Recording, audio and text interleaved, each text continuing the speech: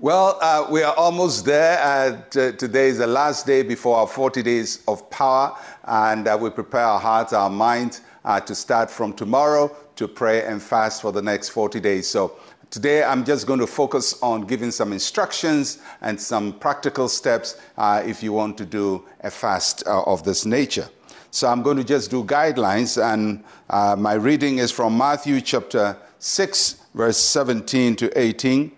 But you, when you fast, anoint your head and wash your face, so that you do not appear to men to be fasting, but to your Father who is in the secret place, that your Father who sees in secret will reward you. These are practical guidelines that Jesus gave to his disciples on how to fast. So there is a spiritual thing they're doing, but he's telling them practically what to do, how to be hygienic and how to keep their face and so on and so forth. And so I'm going to talk a bit of that. As we prepare for a long fast of 40 days, there are some practical things that we have to do. First of all, we have to fast in faith. A fast is done as an expression of faith unto the Lord. And so we don't fast out of compulsion. We don't fast out of legalism. We don't fast trying to please people. It's done in faith towards God. And we want to do things that take us away from the physical into the spiritual. So we fast in faith. Secondly, we start slowly. So if you've never fasted before, you start a bit slowly. So you may not be able to do a very complete fast for a very long time. So please start slowly, take it easy. We have 40 days. You will build up your momentum. And by the time we hit the 20th day, you'll find you're in your stride and you can go for longer periods in prayer and fasting. Just give your body the chance to respond and to grow in the experience. But start well and grow with it. So for some of you, you may just miss a meal or two meals, and then you take it from there and build your strength. Drink lots of water.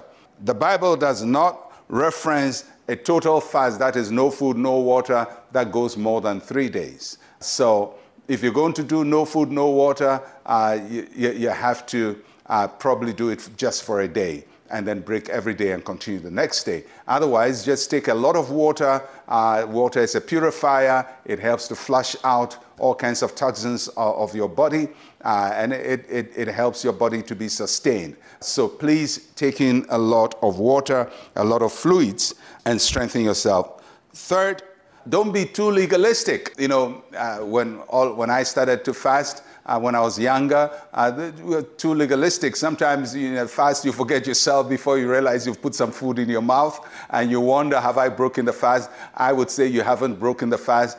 You just miscalculated something. Eat the morsel in your mouth. Don't add another one. Just eat what is in your mouth, swallow it, and continue with your fast. Because some people want an excuse just to stop the fast and say, oh, I broke my fast because I put some granite in my mouth. Don't be legalistic about that.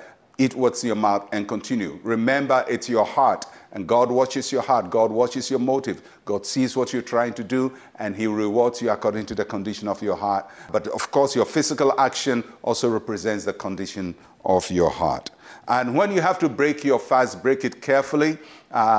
Sometimes people feel very hungry and they rush on the food and attack the food, and sometimes eat at a pace that disturbs their body. So take it easily. If you're breaking in the evening, please break very slowly with some fluids, probably a couple of some juices, and then you can take some very easy to digest meals, and then you go the next day. Because if you overcompensate, your body doesn't learn the routine of a fast. So you have to do it in such a way the body learns how to adapt to the fast. And guaranteed, by the 7th day, you find it so easy to fast. You actually find it more difficult to eat than it is to fast. So just some tidbits there. Expect results. God will answer you because the Lord will respond to our fast. So tomorrow is a great day. We start. Let's pray. Say with me, Heavenly Father, help me to stay on course as I draw close to you. Let each day be a spiritual journey with you.